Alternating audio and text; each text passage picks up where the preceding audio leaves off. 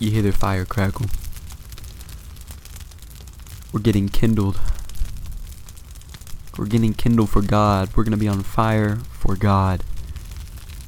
The only way to be on fire for God is to see the fire of God. So like Moses on top of the mountain, let's look at the fire. See the glory of God and let's get complete in it. Let's get kindled. Hey guys, welcome back to episode 5 of the Kindled podcast. This one's going up a little bit late. Was out of town when I needed to upload it. Didn't upload it, but it is going to go up the week of because I don't want to miss 2 weeks in a row.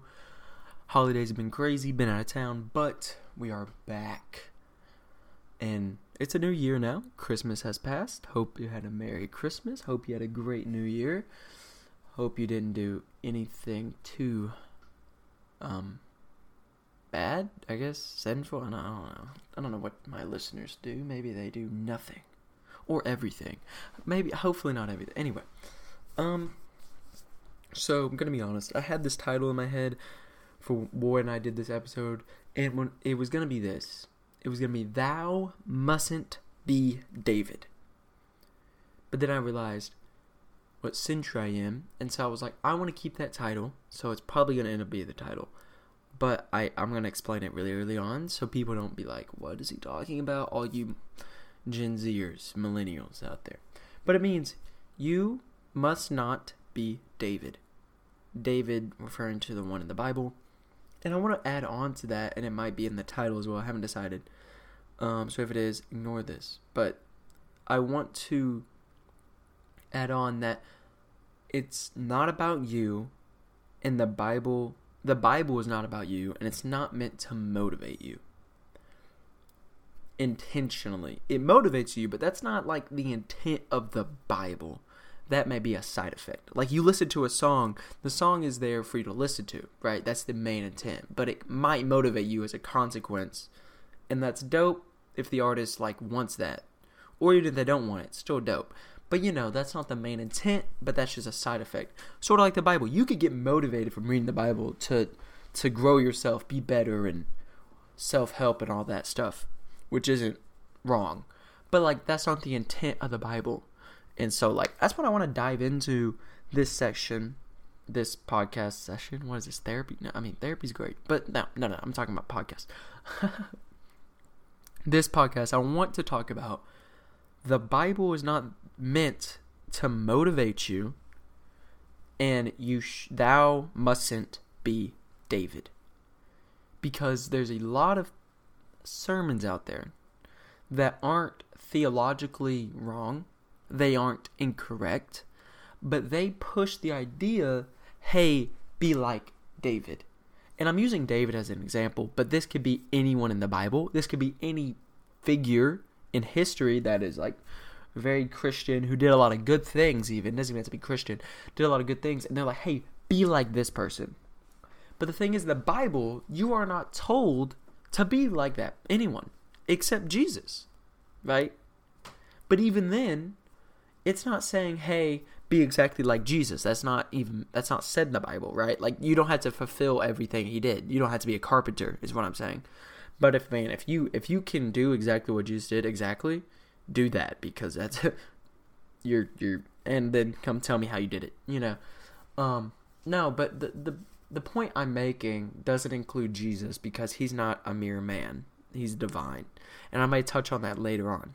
But I'm going to get to the point that the Bible isn't supposed to motivate you, or it's not intended to motivate you to be like these men in the Bible or women in the Bible. It's there to paint a picture that God is orchestrating and illustrating. That's the word. God's telling a story, and we are meant to read it. Yet when you try to make yourself one of the prevalent characters, instead of focusing on God, we focus on the person. And a lot of these people are really dope, right? Like the people in the Bible, like I'm going to use David as an example, but you could do it for almost everyone in there. And you can you can point to David and you can be like, David's awesome. Right? I want to be like David. But the thing about David is that he is a hero. We view him as a hero. But if you truly look at his entire life, he's not. And I don't mean that to diminish David. David's done more than I ever have and probably ever will. He grew up underdog story, like a superhero, right? And I'm going to compare David to like a superhero kind of thing because that's what I'm most familiar with culture. But, you know, you can compare it to a lot of things. But he's like a superhero because he's got this underdog. He's been fighting lions and bears, which is insane. And then he goes and he kills the most powerful person around, right? And we look at that, we're like, oh my gosh, I want to do that. But the thing is, he didn't really do anything. Like, he did, but he didn't. Because we know very clearly, David says it so. It's God, right? God was with him when he killed the lions and bears, and he will be with him when he kills the giant. Basically, David is giving all the glory to God, yet we oftentimes want to focus on David. The thing is, when he killed the giant, normally a stone, no matter how hard you throw it, if you hit someone who is covered in armor, so right, it's going to hit armor. He hit him in the head, and it may give him a concussion, it may knock him out. But, you know, it's just a slingshot hitting metal hitting a dude with a helmet on. He's probably not just going to die, especially when he's prepared for it. It's not like it's hitting him in the temple. It's at the forehead, right? So, you know, my thing is, when you look at this, that normally doesn't kill a person. So David, if he did it by himself, he would have failed, right? Make that very clear. David hit one of his biggest feats, what he's most known for. People know this story who aren't even Christian. They've heard the story of slaying a giant. That's based on this. David would have failed if it was just him. And like everyone knows this, but they don't appreciate it, right? Because then the sermons get stopped right there and it's like, go defeat your giant. What? No. Well, God's going to defeat my giants. Yes, because he already has. Right? Those two sermons are so prevalent with this part of David's story. Right? You talk about this part of David's story and it's like, you go one of two ways usually. And it's, go defeat your giants because David did it. You could do it with the power of God. But the problem is, you're throwing in with the power of God as like an ending thing to just be like, you can do it. No. This isn't motivation for you to go kill a giant. Because David, if he did it his way without the help of God in true faith and reliance on God, would have failed and probably been killed, and then the Israelites would have been slaughtered. That's what would have happened. Or if you twist it the other way, hey, God will kill your giants, that one sounds better. But the problem is that focuses on a hope. And for some people, they've been hoping so long, it's actually despair, right? You have a thorn in your side, like Paul said in 1 Corinthians, and it doesn't go away, and you're like, God, I have this giant, and you're not killing it, right? I'm struggling with this same giant, and I've been told over and over and over again, you're gonna kill it. God, it's not dying. Are you real? Are you for me or against me? Because the Bible says you're always for me, and whoever stands against me, like they'll fall, right? But this giant isn't falling. So is God flaking on you, right? Is God like not that strong? Because if you take if you take David's story right here and you take it that way, that could potentially be the message. But that misses the key point of this. David killing the giant symbolizes Jesus killing sin and the power of the grave. I'm sorry, but that was good. Because, I'll explain why. Because that means when you are out here trying to fight a giant, trying to fight the devil, principalities, when you're trying to fight addictions and anxiety and depression and the financial difficulties, or whatever it could be literally anything in the world. Right? It could be school. It could be work. It could be a coworker. It could be a person in church. It could be a pastor. Whatever you think it is, whatever is coming against you as the giant. The secret is why this story is prevailing and God's Bible doesn't lie when it says that they will fall is because God already killed it. Right? The thorn in Paul's flesh isn't a sign that God fails him or that God didn't kill his giant. It was a sign because right after it, Paul says, God told him that his powers of grace and mercy are sufficient. And I'm here to tell you this story is about Jesus killing sin and us winning the battle. Because if you want to be in the story, if you want to look at this story and be like, I want to be in it, you're the scared Israelites. You're his brothers mocking Jesus and sent him to what you thought was his demise, the cross. And then Jesus came back and said, I'm holding the head of the sin and the grave. Follow me and you can walk in victory. Whew. Right? If you truly take this story in fullness, that's what you should get. Because then it makes the Bible make sense. See, if you take it any of the other ways, if you take it as motivation for you to go conquer the giants, quote unquote, with God, or if you take it as the way that God will one day do what needs to be done, you'll be left either in despair because God isn't moving, or in despair because you can't do it. Right?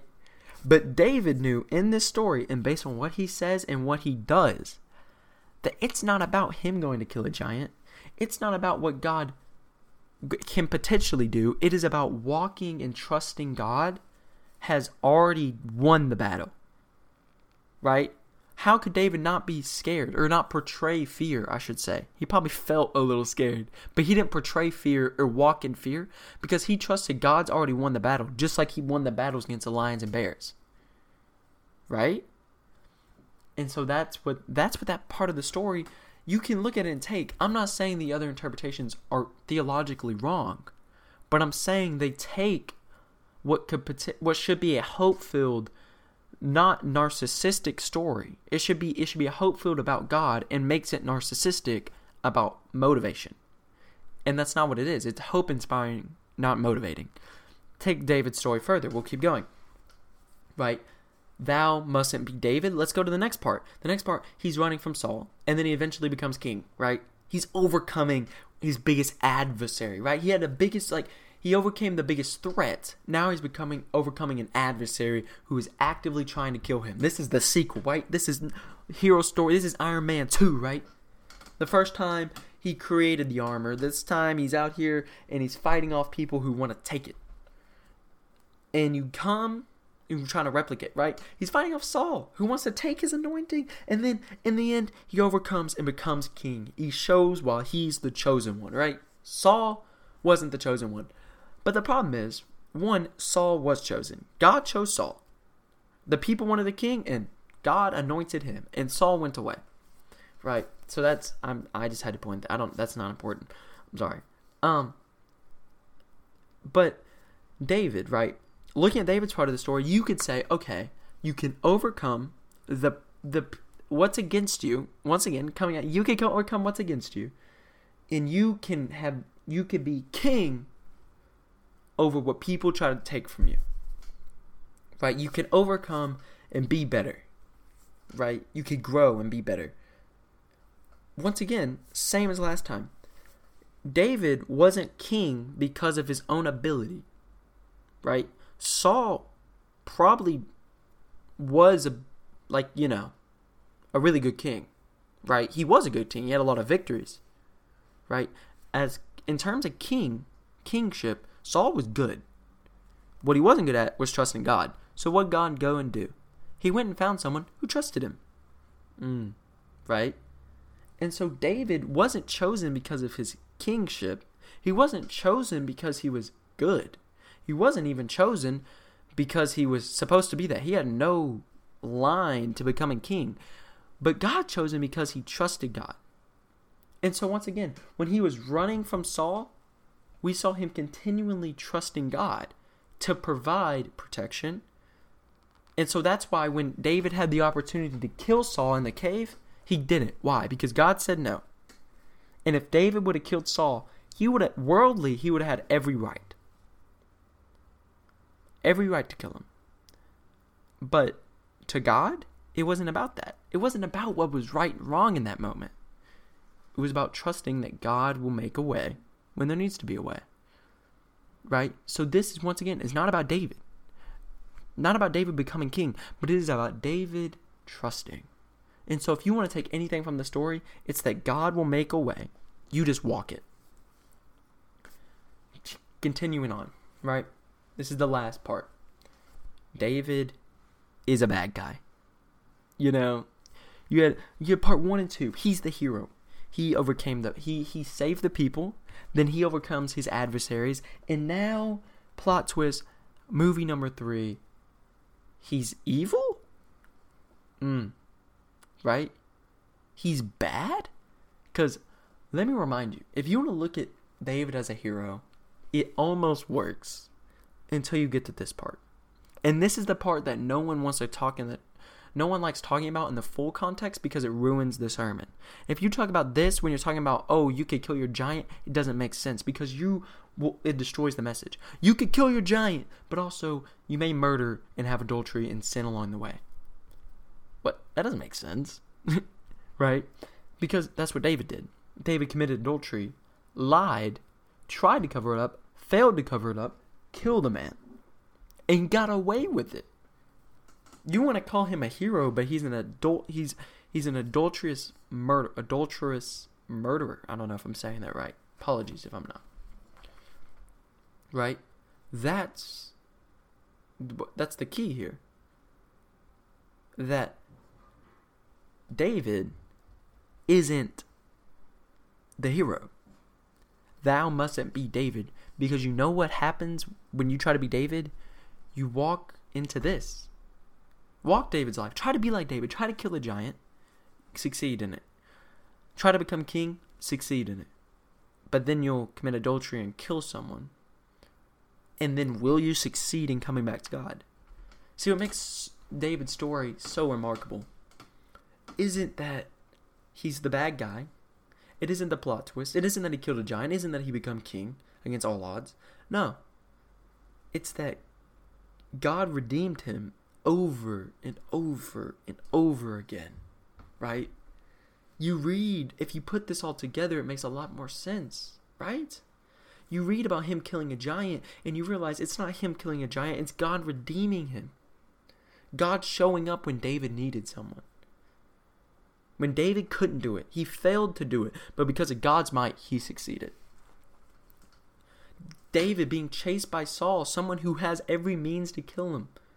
He probably would have been caught, but God shielded him. He was the strong tower. Right? And protected David not only from Saul's wrath, but from committing a sin of murder. And then you go further. You go to David becoming king. How does he become king? Because God anointed him and placed him and made a way for it.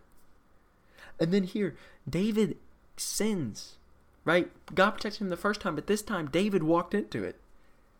He didn't go where he's supposed to go. And he committed adultery and lied and murdered. And yet God sent someone to say, hey, come back to me. And David's like, okay. And so this isn't a story of David being remarkable. This isn't a story of David being the hero. It is a story of a loving, caring, powerful God who walked with a man, and all the man did was walk with him. Right? David isn't some special case. It is simply a man, a person like me and you, who was like, yeah, I'll walk with you, God. I'll chase you. When you say to do something, I'll listen.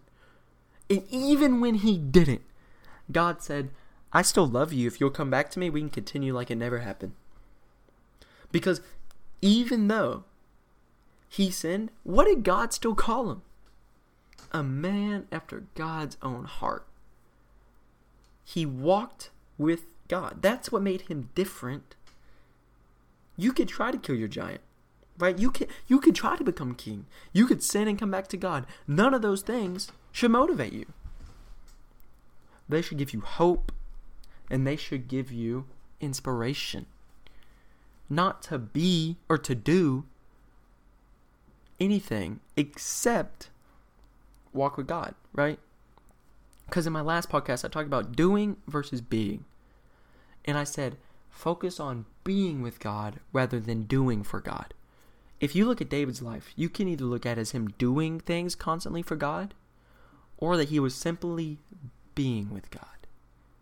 He wasn't out there just killing a giant. He was walking with God, and that's where it led him. He wasn't out here just running from Saul just to save his life, but he was running where God was running with him. Right? That's why he didn't kill Saul. Because if it was just David by himself, he would have killed him. We see later that he's not above murder. If it was just David trying to cover up his sin and didn't care about God, then he would have never come back to him. And God would have never said he was after his own heart. So when you read the Bible, I want to make it very clear that we need to focus not on the person, but on the God who is with them. Because I tell you, if God be for you, who can be against you? Right? That's in the Bible. It's not about you overcoming every single obstacle that comes your way. It isn't that everything against you will suddenly go away because you chose God. No, that didn't happen with David. But what it does mean is that your God is bigger and has overcome the giant of sin and everything that separates you from God. God's already overcome that. Whatever separates you and God, God said, you can't make it to me, but I can make you come to me. I can make a way for you to come to me. And so God did it. And it's remarkable. And it's admirable. And it's amazing. And it's full of grace, full of mercy, and biggest, most important of all, full of love. God loved us before. He loved us while we were away. And he loves us now while we walk with him. And that's all I have to say. Thou mustn't be David. And the Bible isn't about you. It's not to motivate you. It's not to push you to do something or to try to be someone else. Into self-help, even though none of those things are wrong. And if you are in that position, I'm not saying that you should stop, because you are meant to grow. But make sure you're growing with God, not just because, oh my goodness, I'm really motivated. Just remember, God loves you, and he loved you before, and he will love you no matter what. Peace out, guys.